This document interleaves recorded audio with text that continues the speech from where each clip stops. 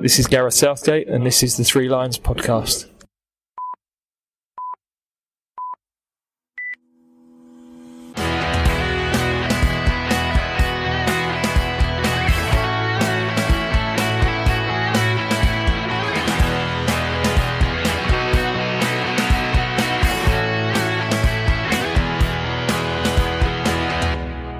Hello and welcome to episode 44 of the Three Lions podcast. My name's Russell Osborne. Thanks for the reaction to the last podcast. Seems quite a while ago now. Hopefully I've not kept you waiting too long for this one. England Football Online can be found at, englandfootballonline.com. Glenn Isherwood and Chris Goodwin do a magnificent job over there. If you've not heard it yet, threelionspodcast.com. You'll find it there. Episode 43. Give your ears a treat. Now, coming up on this episode, we chat with Cam Melling, who runs the website EnglishPlayersAbroad.com. We'll chat with him very soon. Now, what else has been going on? Of course, the countdown is on for next month's games. Of course, we start our Euro 2020 qualifying campaign at home to the Czech Republic, then away to Montenegro. It would appear, at the time of recording, that due to the redevelopment of the ground in Podgorica, we are looking at a low allocation of tickets, which is disappointing. I'd imagine by the time this is released, we'll have more of an idea. If you've applied, as I have, I hope you get lucky, as Daft Punk once said. The Lionesses are in World Cup action later this year, and they have announced 4 friendlies in the lead up to this. Now, they face Canada on the 5th of April at Manchester City's Academy Stadium, Spain at Swindon's County Ground on the 9th of April, Denmark on the 25th of May at Walsall, and then finally New Zealand on the 1st of June at Brighton's Amex. Tickets are all well priced at £10 for adults and £1 for concessions, fa.com for those. Now, that World Cup starts on the 9th of June. But before all of that, the annual She Believes Cup starts on the 27th of February when we face Brazil, then the USA on the 2nd of March and Japan on the 5th. Now, the end of January, beginning of February, saw the England futsal team through to the next stage of the Futsal World Cup qualifying after finishing runners-up to Latvia in Group A, after we beat Gibraltar 4-1 and Cyprus 5-4, although we lost to Latvia 3-1. We have now been drawn in Group 4, where Italy are the hosts, alongside Hungary and Belarus. This round of matches takes place between the 22nd and 27th of October later this year, where the top 2 teams will qualify for the elite round and playoffs. If you've not seen anything or don't even know what futsal is, then I strongly suggest you give it a quick Google and then head over to YouTube.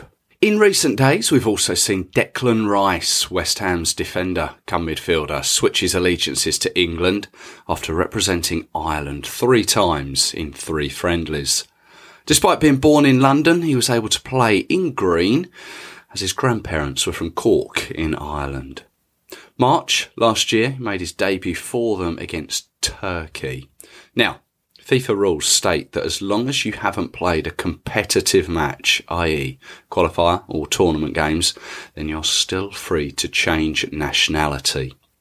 In August of last year, England apparently approached him, and he was subsequently left out of Martin O'Neill's squad that was due to face Wales at the time. Now, I've never really been sure about how I feel about this rule. I'm English. My parents are English. Their parents are English. And as far as I'm aware, and so on. I could, or would, only play for England, given the chance. So I've never been in the position where someone has the opportunity to choose. Should the decision be restricted only by your place of birth, or your parents' birth?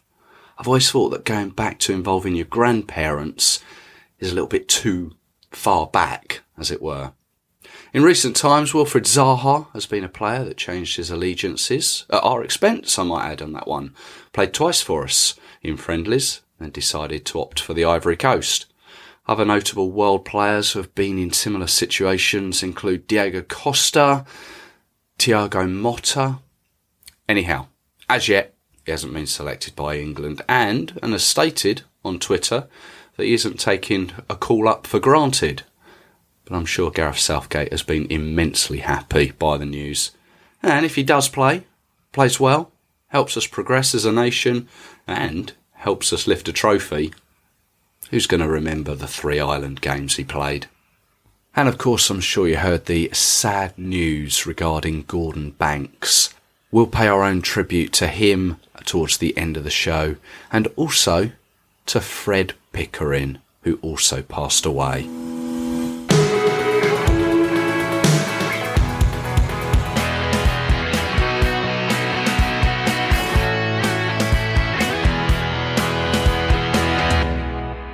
Jimmy Greaves, Luther Blissett, Jonathan Woodgate, Chris Waddle, Des Walker, Les Ferdinand, Paul Gascoigne, all had spells abroad, something I'm sure was an education both on and off the pitch. Wasn't just them though, of course there are plenty of other players plying their trade overseas, away from our shores, and someone who, great to speak to, is Cam Melling. He is the author, I guess is the right word for it. Author, is that right? Yeah, I do it all by myself, yeah. Yeah. Cam Melling, EnglishPlayersAbroad.com is the website. Welcome along. Cheers for having me. You're more than welcome. Been waiting to pick up with you and speak about this website. Give us a brief synopsis of what English Players Abroad is. Okay, so basically it's a website that basically has interviews with players who play abroad, all English players that play outside the UK. But then it also has a Twitter account to go with it as well, which puts all the latest news like transfers and goals and videos like that. So yeah, just that sort of thing really. How long's this website been going? My first year at university was 2014. That's when I started it. Then it went quiet for like 4 years. And then last year I was back on it, posting like every day nearly. What was your inspiration for doing it? What made you think, you know what I'm going to do? I'm going to set a website up following pretty much every English player overseas. Yeah, I'm not really sure. It's always been a topic of interest to me. Some of the names you mentioned before, obviously, I was pretty young when Gascoigne was about, but I remember seeing him at the Everton training ground once, and obviously the Lazio thing. My university project had to be a blog that you post regularly on for like a couple of months. I just chose this as a subject, and that's how it started, really. I started as a university project, it's kind of from the outside in. And now, where it's grown, I'm actually kind of working in kind of English abroad as well, with agents helping players move abroad. Oh, really? So I've got a bit of spare time at the moment. So I'm working with an agent who specialises in taking players abroad. He's taken players from Cambodia, most of Scandinavia, America, that sort of thing. And he comes to me saying, I need some for Ice, I need some for Sweden. And I'll advertise it on my Twitter and send him the player details. Wow. Yeah. Not wanting to be too personal, you're getting a percentage on this? Once I haven't sorted an actual guaranteed deal, but there is a contract in place for me to get a percentage, yes. Fair play, well done. I mean, was this what you anticipated doing? No, I never really ever imagined it like morphing into this sort of thing. It's just like the way it went from me, just like everyone doing me a favour to me, like players come to me wanting their profile to be raised. I just would be delighted if I can help a player move abroad. It'd just be great to be part of that. To be so amazing really to be involved in actually, not just writing about it. Yeah, no, without a doubt. No, that's superb. So it's 4 or 5 years old, did you say? Yeah, but it's only really probably kicked off this 2018 onwards, really. I mean, I've been looking at the website, and it is, in all honesty, a real labour of love. If you haven't seen this website, it is EnglishPlayersAbroad.com. Various interviews, English players in action. Also concentrate on the women's football, which is, of course, a growing scene on that front, the women going abroad. Interviews. How do you go about getting interviews with these players that are abroad? It started off with just like, I would just follow them on Twitter, they would try me back, and then I could just DM a few questions or email them and get like an article from that. As it's kind of grown this year, some agents have contacted me, or I've contacted agents, and got to like MLS players or like higher level verified players.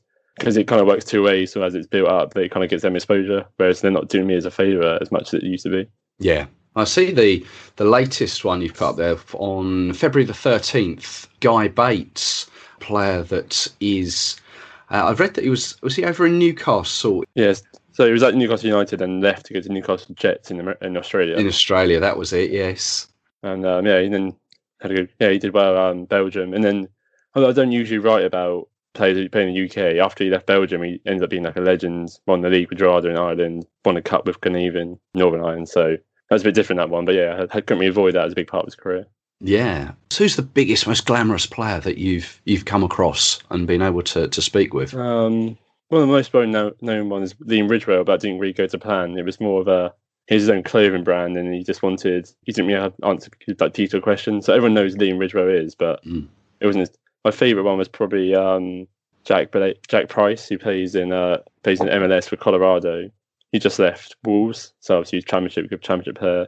Moved to Colorado, and that was one of the biggest ones I had. Really, he's got a lot of followers. He played against Rooney a couple of days after I talked to him, so that's pretty sweet. Yeah, obviously you're speaking to a lot of these players that are going abroad, and there must be so many benefits of playing abroad. What have you picked up on from speaking to these players? What's it like for them?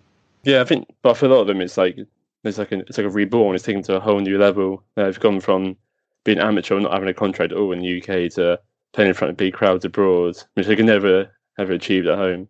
Obviously, Östersund in Sweden played Arsenal in the Europa League last year, so they got quite a lot of media coverage. But Jamie Hopkirk, Curtis Edwards were playing like York City or lower, even non-league. That's right.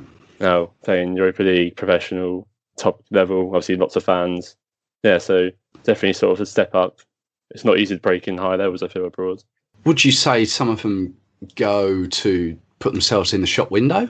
I guess they can slightly, like the way they don't. Some players do go low level, then they can play just for the new market. If they're playing youth football in England, they don't have much senior football.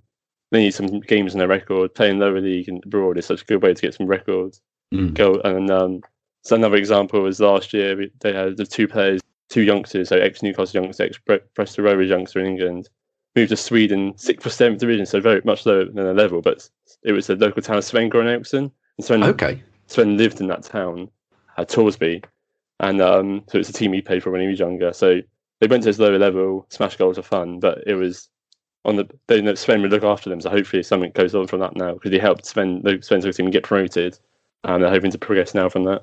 Oh, wow. I mean, it's always good to have contacts like that when going abroad. Yes. I mean, there's an ideal link to going to England, talking about England. Players abroad that you must sort of be aware of, some players that you think, wow, he's capable of doing well and maybe coming back or being noticed by the under-21s team or the senior team. Anyone that stands out for you?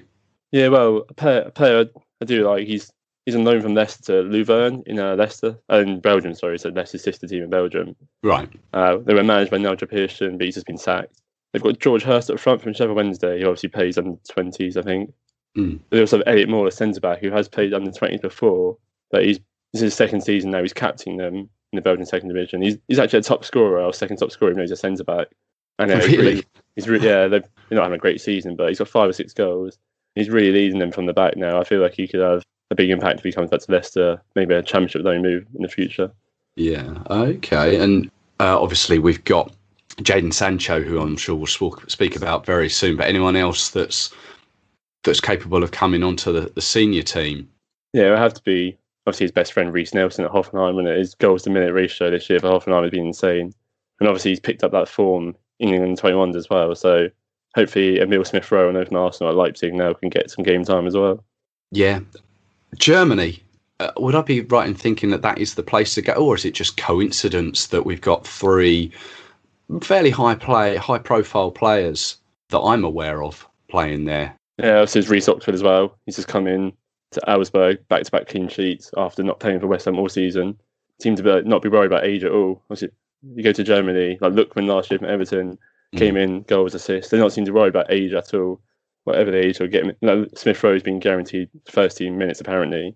Whereas at Arsenal, he couldn't get looking in the league, he could only play Europa League. So, yeah, I don't know what it is, but Germany just don't seem to look at age as a number. They seem to be good enough for you play. Yeah. Jadon Sancho is playing for fun over at Dortmund at the moment. Can't stop scoring. Obviously got into the England side back end of last year. What's the reaction to Jadon Sancho over in Germany and in Dortmund? Yeah, it was obviously he was interested to transfer at the time, summer 2017. It hadn't played a single senior match, and he's gone for 10 million. So obviously they knew he had potential at the time. And at first, it seemed like the old cameo, end of last season, the old cameo, you think, oh, it's not bad, like impact sub, a young player, bit pace. But now he's starting every single game. Nearly 14, 15 goal involvements this year. And he's just a guaranteed starter now. They're not looking at it as like an impact person now. He's not like a novelty. He's one of their star players, even though he's only 18. It's just, it's incredible the impact he's had. Obviously, it's some of his old mates from London, that's where he grew up, have seen what he's done. Yeah, and Jadon Sancho and Reiss Nelson came head-to-head. I think it was it last weekend or the weekend before when Dortmund played Hoffenheim? Yeah, last weekend, 3-3 draw. Dortmund 3-0 up and then drew 3-3 in the end. And as you mentioned as well, Emil Smith-Rowe going to Leipzig as part of the end of the transfer window. That must be a strange time for English players to go abroad so quickly, how the transfer window works. Yeah, obviously deadline day move. Leipzig had been putting out feelers at the end of December for him. I'm not sure why it took so long. They contacted some of his former friends in London, see what they were saying, and that was the end of December, so it obviously took a month to come through. He's injured at the moment. I hope he does well. It's like a win-win situation, really. Like, he should get more first-team minutes. Obviously, he's a prospect. Arsenal rate him highly, so even if he doesn't do that well, he knows he still has a future at Arsenal, but he's got a great chance to put himself on the world stage. And we've got the MLS as well. Is it Bradley Wright Phillips is still over there, isn't he? Yeah, obviously he's an absolute legend for the New York Red Bulls. I think he's got over 100 goals MLS, or he's hit 100 goals over there. He's just taken his career to a whole new level. Outscored at Henry when Henry was back there. He's just done so well over there. It's great to see. So would it be fair to say that maybe Germany or America are favoured places for English players to go? Yeah, well, obviously US quite a lot of people come for the college system and they can progress into professional.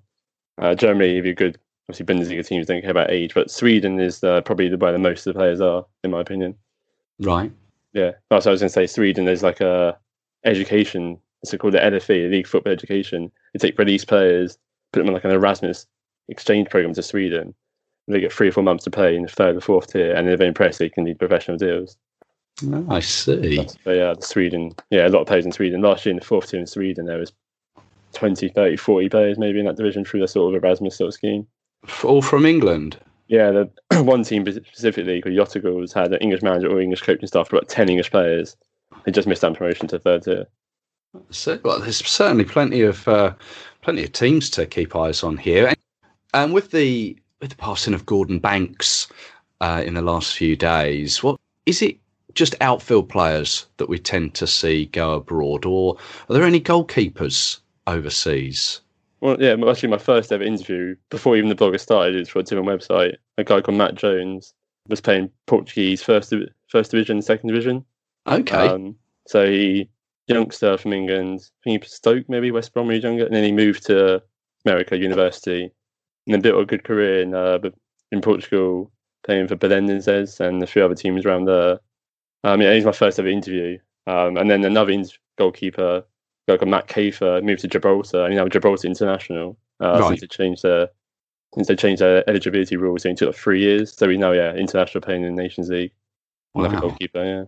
And the women's side of things, do you find that there's a difference between the English men and the English women playing abroad?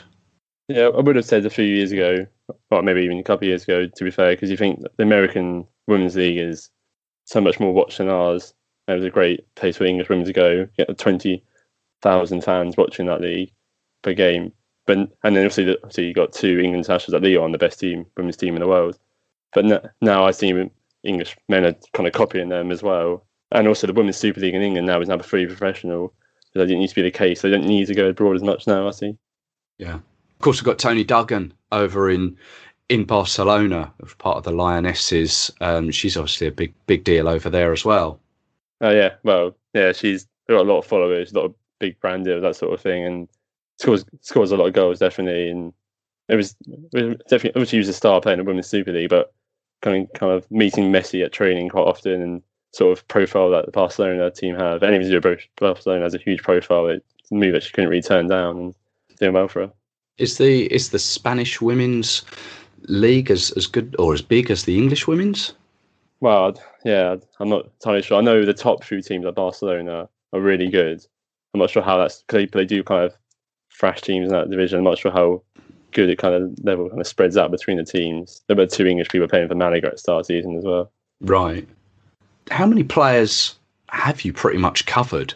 Do you know? So like a ballpark figure? I started writing again last April, so there's been at least 100 exclusive interviews with different players since then. Are you speaking to them like this, or is it just all written emails and that sort of thing? Do you have to wait up until whatever time at night? No, it is mostly through like WhatsApp or email. I used to do a lot of writing at work as well, with my work breaks and stuff. So because I had a text in front of me, it was so much easier. I know that feeling of doing things at work. Like agents seem to prefer to talk on phone. Some like older players, but yeah, mostly it's through text, so I can just have it right in front of me to write whenever. Yeah. And what's the most random place you know of an Englishman playing abroad? One of the good ones is Dave Molly, former Liverpool youth player, England 17 striker. Went to Wolves, got injured, and ended up playing in the Maldives. Nice. So it was just for the Asian equivalent of the Europa League, basically. He only played those games. Apparently, he had he was playing big crowds, and there's lots of when he came to training, there was a lot of people watching. They were so intrigued by the English player training at the Maldivian club, and he's since played in Estonia as well. Wow, it's sort of thing that I guess we'd all love to experience. We'd all love to play in the Premier League if we could, but I guess going abroad, I think it'd be a real insight. Do you hear of any players talking about the language barrier or the food? Yeah, so I heard there's end of last year, 3 English players went to a team in the 3rd or 4th division in Croatia, but unfortunately now they've all come back because they weren't getting paid in time. The accommodation was apparently terrible, and the food was apparently a disgrace with what they were being offered in their deal. So unfortunately, all 3 of them, like 2 of them are 2 ex-Newcastle youth players, like played high level Newcastle under-18s. Both had to come back now, and it's not been the promise that they're offered. So does it make you feel for players from overseas coming over to here that they may experience?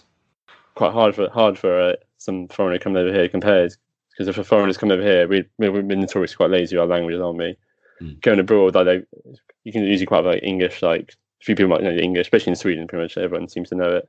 But coming over would be quite tricky. One player said that he felt abroad felt a lot less hostile with a new player coming in, and they felt quite welcoming for a new player.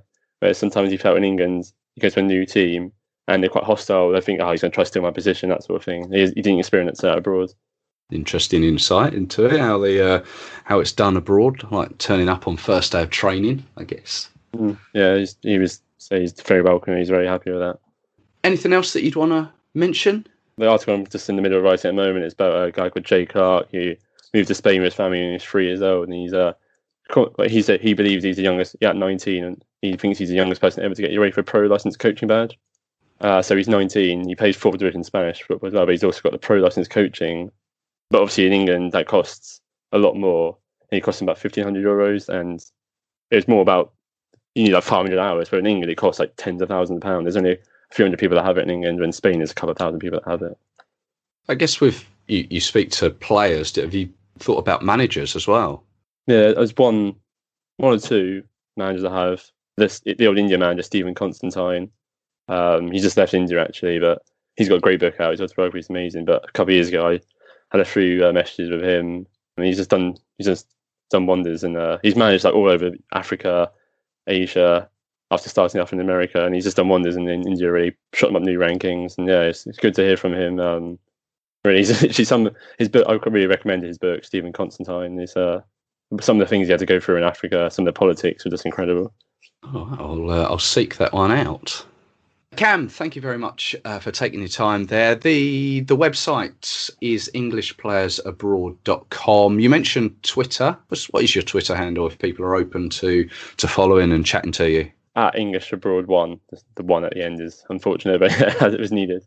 Okay, we'll put a link to that. Anything else that you've got? Is there Facebook or is there Instagram? Oh yes, Instagram, which is at English Players Abroad.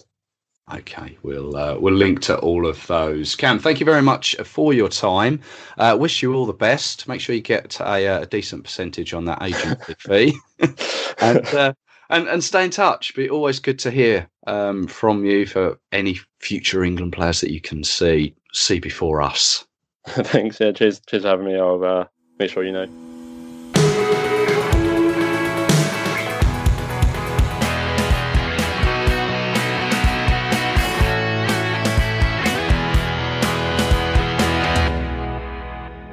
Now, as I'm sure you've heard on the news recently, Tuesday the 12th of February saw the passing of arguably one of England's, if not the world's, greatest goalkeepers, Gordon Banks, aged 81.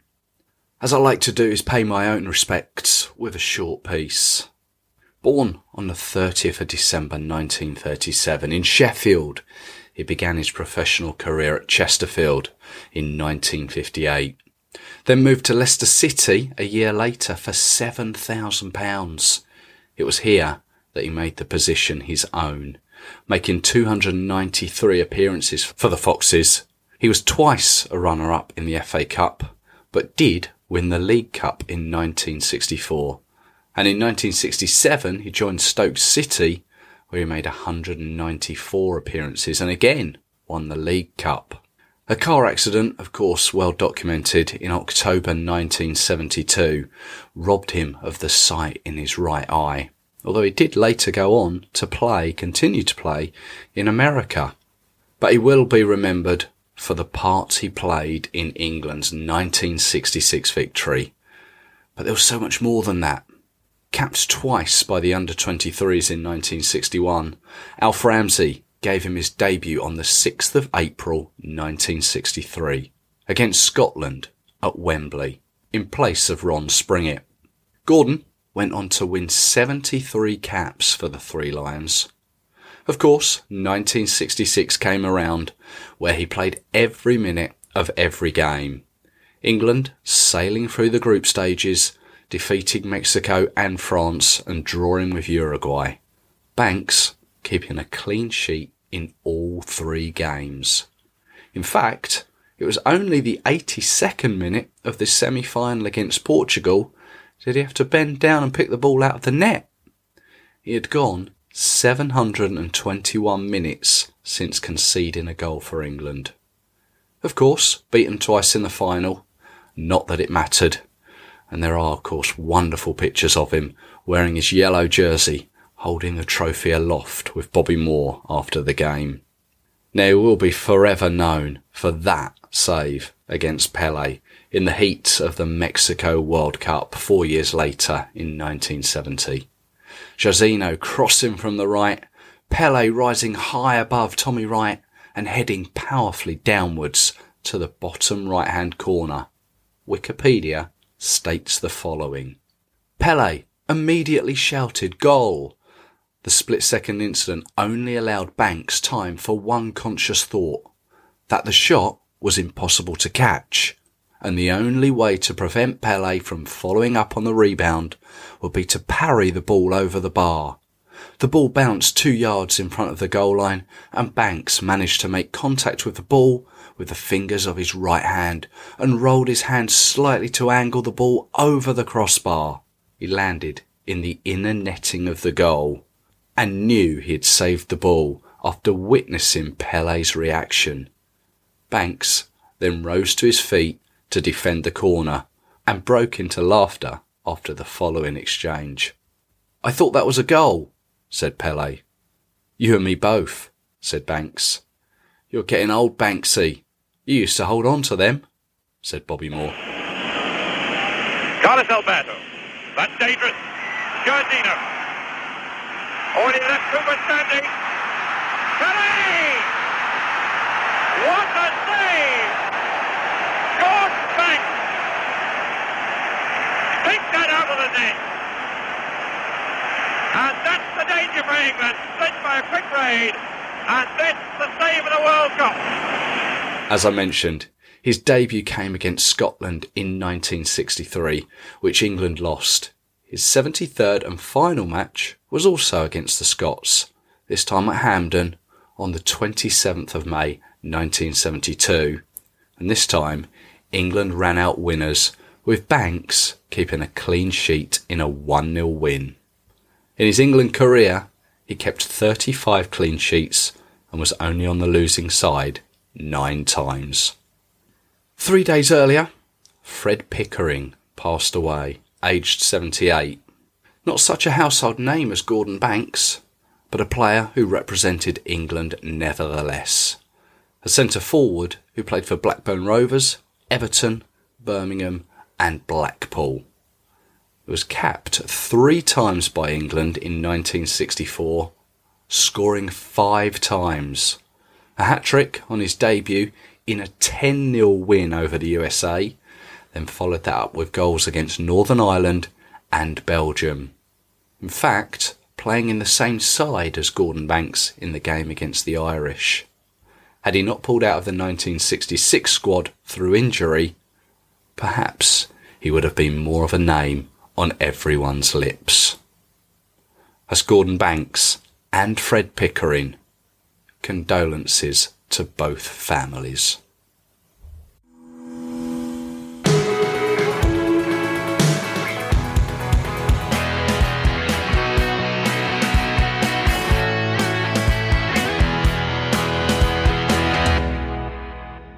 Thank you for listening. I hope you've enjoyed it.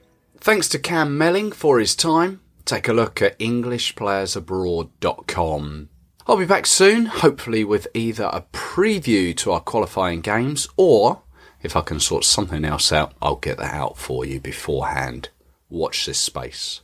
If you have any suggestions as to who you'd like to hear from, please feel free to get in touch and I'll do my very best. As before, please do spread the word, like, subscribe and review at your usual podcast download place. You can find us on Twitter at 3 Lions Podcast and also search on Facebook.